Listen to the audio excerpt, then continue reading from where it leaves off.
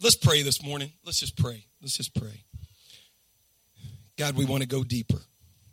God, just as we're singing Oceans, my favorite song. I cannot believe Cheyenne, of all the songs this morning that God downloaded to our heart, Oceans.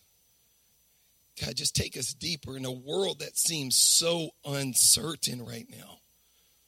We're reading about hatred, and we're reading about uncertainty, and we're reading about injustice. God, if you get caught up in the present scene circumstances, you will drown. But God, you give us a vision. You give us a vision that the trumpets will sound, the heavens will open, and you will return, that we can spend eternity with our creation. May we live in that vision this morning, God. Call us above our circumstances this morning. And God, whatever you speak in, through, and around me this morning, may it be straight from heaven this morning. May it not be from Coach Drew. May that fall on deaf ears. But what the Holy Spirit would have heard this morning, God, I pray it would resound in the hearts of each person that is in this room, including myself. God, we love you so much, and we're thankful for the gift of your son, Jesus, who poured out his life, that overcame death. May we live in that vision, God. Thank you so very much for loving us so much. We're so unworthy and undeserving, God. For it's in your name, amen. You know, we are in a world that is uncertain. You know, everything you read right now, I get up this morning, and the first Instagram post I see is from my dear friend, Tanya Richard. And she posts on Instagram that there's been 5 arsons in African-American churches around the South the last 6 days. We have a Supreme Court justice ruling that's bringing up all this uncertainty and all this discussion. We have the Charleston killings. We have a sports icon this morning that Sports Center headlines. And he says in his quote, and this is direct from Kobe Bryant himself, one of the greatest basketball players that has ever played on this planet. He says, relationships will come and go, but banners hang forever. That's what our kids, that's what our vision is right now. We're getting poured out with all of these images and all of these things, and time seems so uncertain. Maybe more uncertain than any time I could ever remember in my life. Nashville itself, this community is going through a transformation. Maybe you've not paid close attention. Maybe you have. But Nashville is transforming. The latest statistics show that Nashville itself in the next 25 years is going to grow at an 80% growth rate. No place in the world is going to grow at the rate that Nashville is going to grow at. So even this community is changing. We have a mayoral race right now where leadership is going to change. All of these things are going on. And if you find yourself totally invested in your present day circumstance, you will die. You know, John has done an incredible job the last couple of days and the last couple of weeks of talking about the Spirit. And he talked about the Holy Spirit comes to convict. The Holy Spirit comes to comfort. And then the Holy Spirit comes to confirm that he's proud of us, that he loves us, that he's here for us. He's here to fight for us. He's here to intercede for us. And this morning, I wanted to continue along that same path and talk about that the Holy Spirit leads to contentment. I can try as hard as I possibly can, and I cannot make myself more content. That is a work of the Holy Spirit.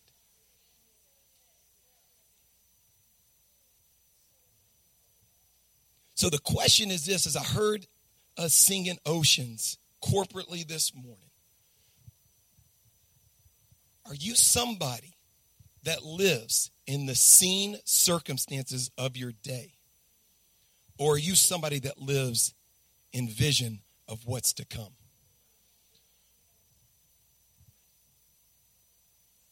if you find yourself invested in the seen world, you will drown.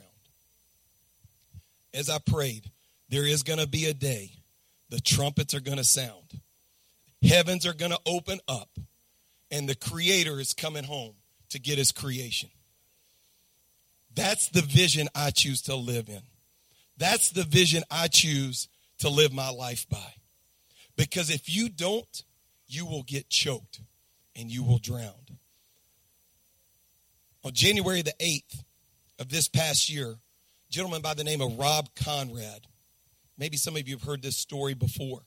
Rob Conrad was a former great NFL player for the Miami Dolphins.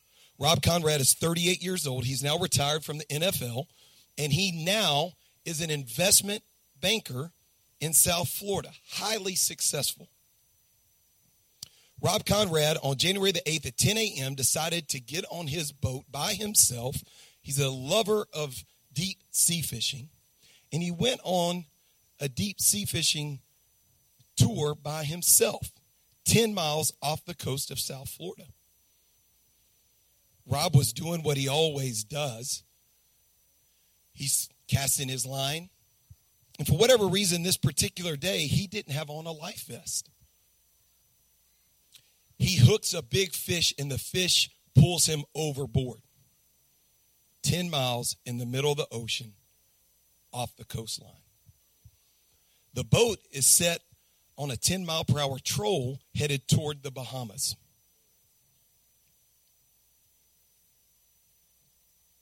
He is in the middle of the ocean.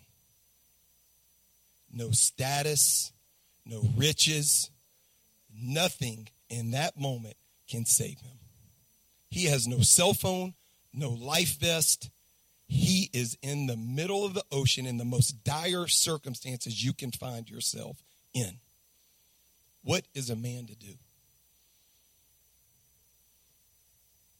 The story goes, Rob had a choice to make. He could either wish or pray or start swimming. He chose to start swimming.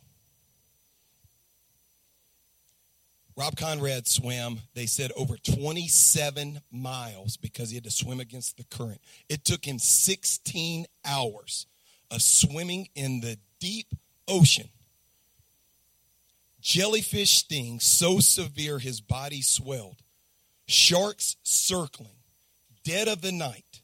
Dehydration so severe that the salt they said that he had taken into his mouth, his tongue was the size of a golf ball.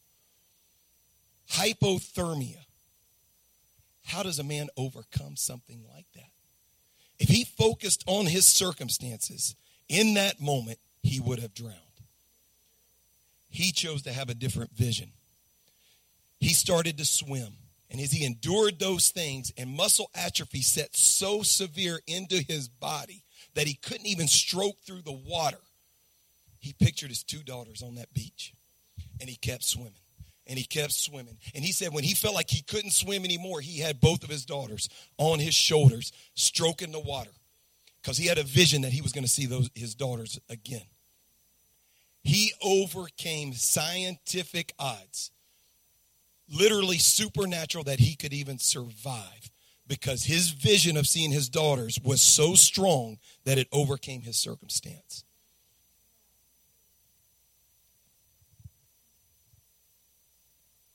I love that story because it's a powerful reminder of how strong vision is. If you'll turn in your Bibles to Philippians 4:11. We'll start in the second part of verse 11. We're going to hear from another warrior, fighter, survivor, Paul himself in the letter to the church there in Philippi.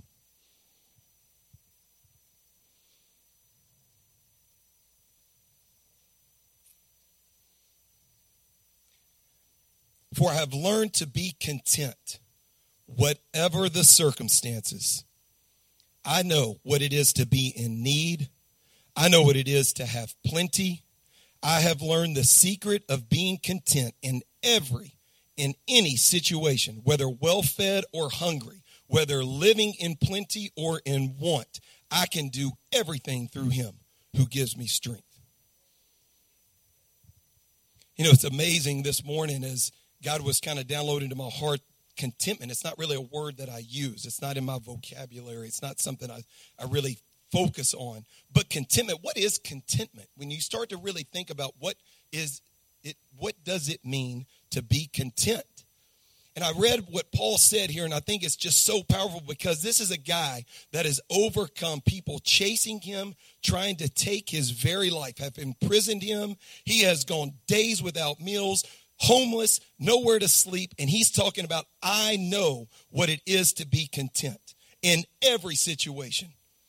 Rob Conrad himself, in the middle of the ocean, he was facing situation that was dire in need, was content because his vision was strong. Paul had a vision that one day, he's going to stand beside us as the Creator comes back. And he was content, and he was confident knowing that. So what does contentment mean? It means being totally satisfied with where you and I are right now. I heard Cheyenne say, are you praying for it like now? Now. Not later. Not if. Not when. Now.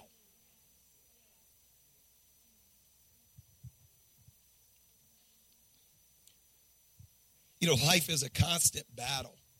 You start thinking about it. The ways of the world is so strong. The pressures of the day, the stresses of the day, the status, approval, inflation of self, importance, riches, bank account. All of those things are so strong and directly is in opposition of the way that God would have us live our life. So we're going to jump into a couple of things this morning. We're going to focus on three main areas as it relates to contentment. We're going to focus on control, we're going to focus on circumstances, and we're going to focus on confidence. There's no better example. As I was thinking about this today, and I was thinking about what God would have me share with you this morning. This picture is of my two sons, Patrick and Nicholas. And I want you to really look at their faces. I want you to look at their eyes. I want you to look at their smiles. I want you to look at the joy that they have in their face. Because the amazing thing to that picture right there, that picture was taken in fall of 2010. We brought them home December 15th, 2010. What that means is, when that picture was taken, they had no family. They were in an orphanage in the middle of Jinja, Uganda, with no hope, no friends, no family, no mom and dad, not really certain where the next meal was even going to come from. But look at the joy on those boys' faces. When I got that picture right there, it stuck me in my tracks. And it was one of those moments that, Shine, you prayed about, like now. I saw that picture. It came through the email, and I saw it. And I said, God, what am I living for? Look at that. Look at them. They have taught me more about contentment and joy and the way you should live your life. God used those boys in a way that I could never imagine. He's used them to change my life. Look at the joy on their faces. That's Patrick. That's Nicholas. Patrick at that time just had turned 3 years old in August. Nicholas was 2 years old. His birthday was in January, coming up to turn 3. And yet, look at the joy that they had to live their life. Content. I want to live like that. Don't you want to live like that this morning? So the first thing I want us to think about as we think about this, the control in your life belongs to the Creator, not to you and I. You know, I'll let you in on a little secret about myself. I'm a little OCD. For those that love me and know me, they know I like things to be very organized. If you go to my closet, all my shirts line up to the west. You know, my jackets, my shoes are lined up by color. My shirts are lined up by color. I have deodorants lined up. You know, all those things. Like I'm like, I need medication kind of thing. You know what I'm... It was symbolic, though, of how I live my life. I don't know if this resonates with you or if you can even relate to this, but for so long I tried to control every outcome and circumstance that went on in my life because I felt that with that success or with that approval or with that status, my life would be complete and I would be content. And what I found was there's not enough wins. There's not enough transactions. There's not enough commission checks. There's not enough songs that can be cut. There's not enough, because there's always more. And so I found myself just discontent all the time because my identity was firmly grounded in outcome. And I love this in 1 Chronicles 29. It says this, and this is taken from the Living Bible. And so I love this because it just makes it very simple for me to understand. It says, everything in the heavens and in the earth is yours, O Lord. This is your kingdom. We adore you as being in control of everything. Riches and honor come from you alone, and you are the ruler of all mankind. And this is the part that I love as it relates to what we're talking about this morning. Your hand controls power and might, and it is at your discretion that men are made great and given strength. You know, that verse right there is directly opposite of what the world tells us, that destiny is in our hands. Go make something of yourself. Pull yourself up and go make a name for yourself. This passage is talking about God's way. He's in control of all. And so contentment, the first part of contentment is opening your hands up and letting loose of control in your life. You can't have enough. You can't achieve enough. There's nothing you can accomplish that's going to fill the hole in your heart that only God himself can fill. You know, I was thinking about this too. You know, we got to stop playing. We got to stop playing. We got to stop playing. You know, America, it's not baseball anymore. It's certainly not the NFL. America's favorite game right now is called the blame game. And we're really good at it. We're really good at critiquing, and we're really good at making ourselves feel better at the expense of others. And we're really good at doing all of these things to make ourselves feel more important and more control of the outcomes to make us have an inflated view of self. So today, the control in life belongs to God himself, not to you and I. Number 2 is a tough one. Because I don't know how many of you feel like me this morning, that the circumstances in your life are choking you.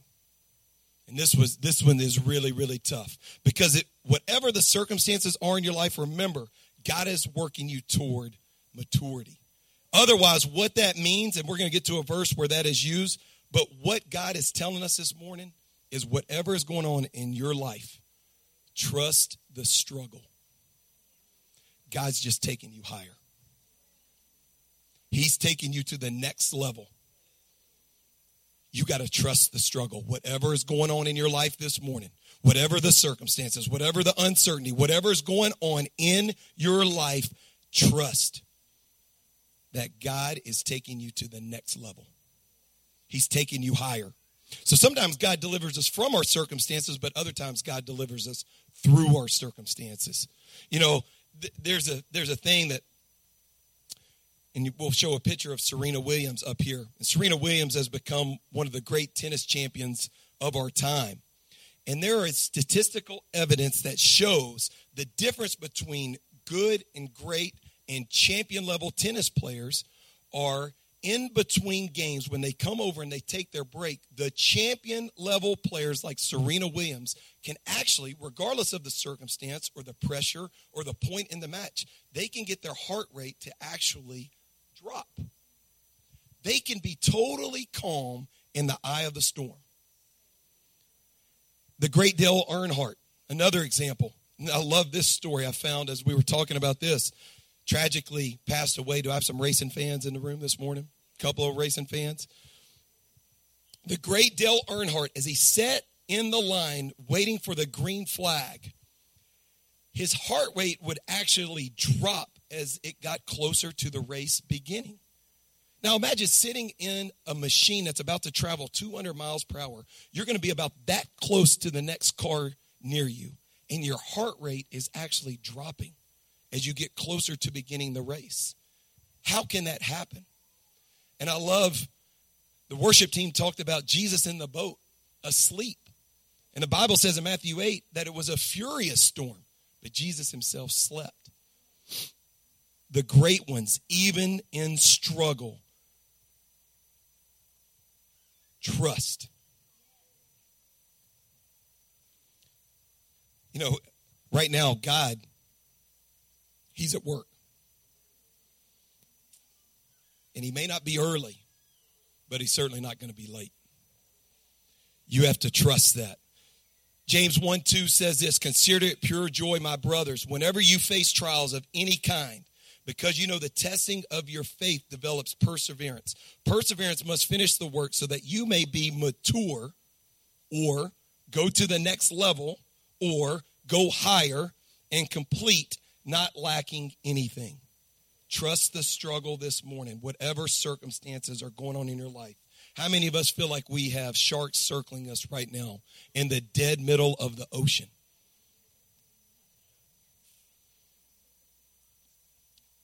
Trust that God is at work. He is at work. He's just taking you to a different place. He has a bigger purpose, a bigger calling, and he's building you up. And you're right around the corner from it. Just hang on. Trust the struggle. God's taking you to the next level.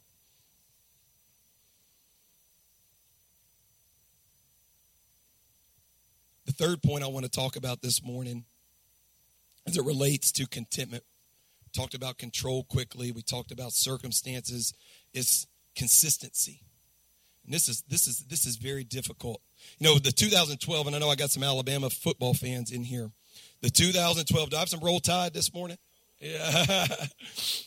2012, the Alabama football motto that is inscripted in the inside portion of their rings. It says this, keep carrying the water until it becomes wine. Keep carrying the water until it becomes wine. What that means is what Nick Saban was trying to tell his team is trust the process. Even when it's difficult, just keep chopping. Just keep chopping. Just keep trusting. Be consistent in your approach. Trust the process. We'll keep carrying the water. It will turn to wine. I love this about somebody that's near and dear to your heart here at this church. Bring up the next picture.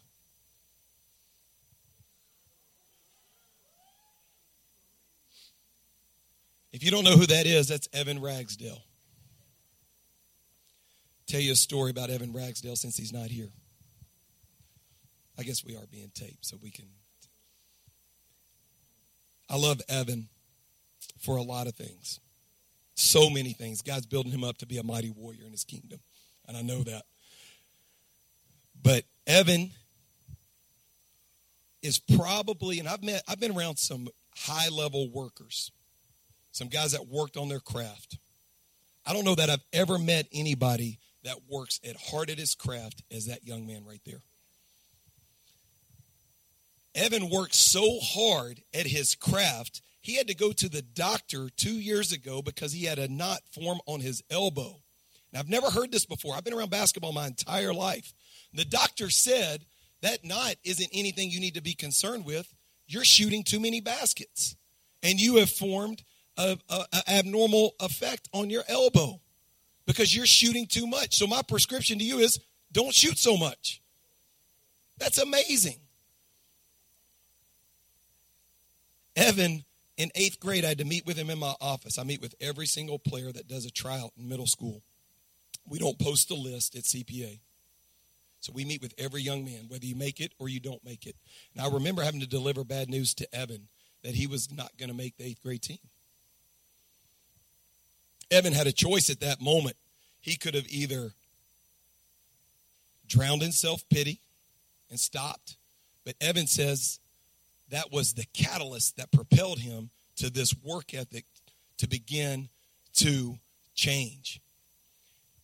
This last year, Evan, as a junior on our basketball team at CPA, started every game for us and shot an unheard of. I've never heard of this in all of my years of college or high school basketball. He shot over 50% from three-point.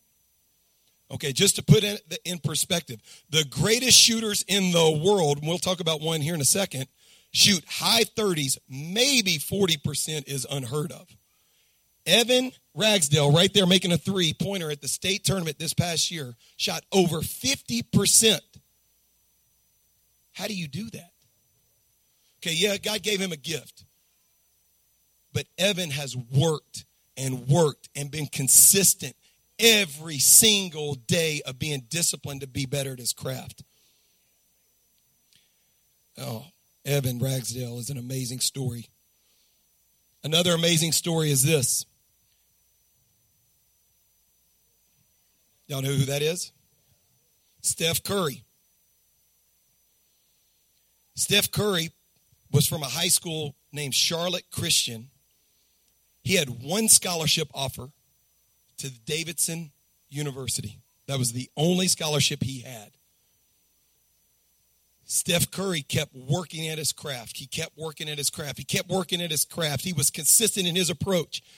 This last year, most valuable player, the highest honor in the world in his profession. How does a man do that? How do you go from one scholarship offer to the best player in the world?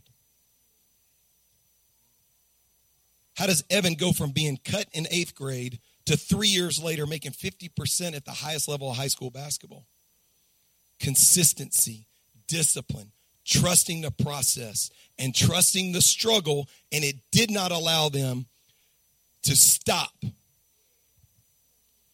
So this morning, Colossians 3:23 says this: whatever you do, work at it with all your heart as working for the Lord, not for man, since you knew that you would receive an inheritance from the Lord as a reward. It is the Lord Christ you are serving. Evan understands that principle. Steph Curry is a godly man. He understands that principle. Control, circumstance, consistency lead to contentment. Philippians 4:11 says this, back to the top. For I have learned to be content, whatever the circumstance. I know what it is to be in need, to have plenty. I have learned the secret of being content in every situation, whether hungry or well-fed, living in plenty or in want. I can do all things through him who give me strength. This morning, God's calling you to a higher place. God's calling you to go higher. Whatever is going on in your life, whatever the struggle, whatever the uncertainty, whatever you're waiting on him to deliver, right now he is building you up to be taken to the next place. So in closing, I want to say this. True contentment is a work of the Holy Spirit. And we have unlimited access this morning because of the work of Jesus on the cross. True contentment is achieved by learning to rely on God and resting in the knowledge he is sovereign and in control. True contentment can be yours this morning because of the offering of eternal life through Jesus Christ himself. God just gave me these 4 points just real quick as I was thinking this morning to leave you with this. Closing application. This morning, we got to stop looking for blessings to come into our lives and start looking to be a blessing in someone else's life.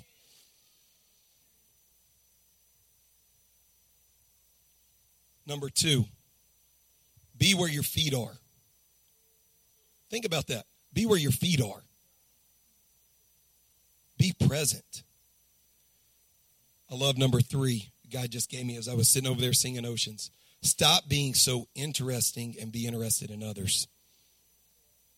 And the last one is this that I want to leave you with as an encouragement to all of us this morning. In the midst of a world that is uncertain and in the midst of this world that is seeming to be in utter chaos, God gave each of you an incredible gift.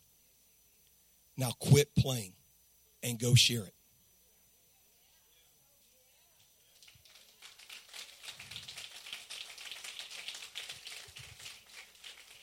I'll close with this. Thank you again for having me this morning. I just wanted to share a couple of thoughts to piggyback on John's incredible series. But remember this. Stay strong and fight the good fight. Your test will become your testimony, and your mess will become your message. Amen.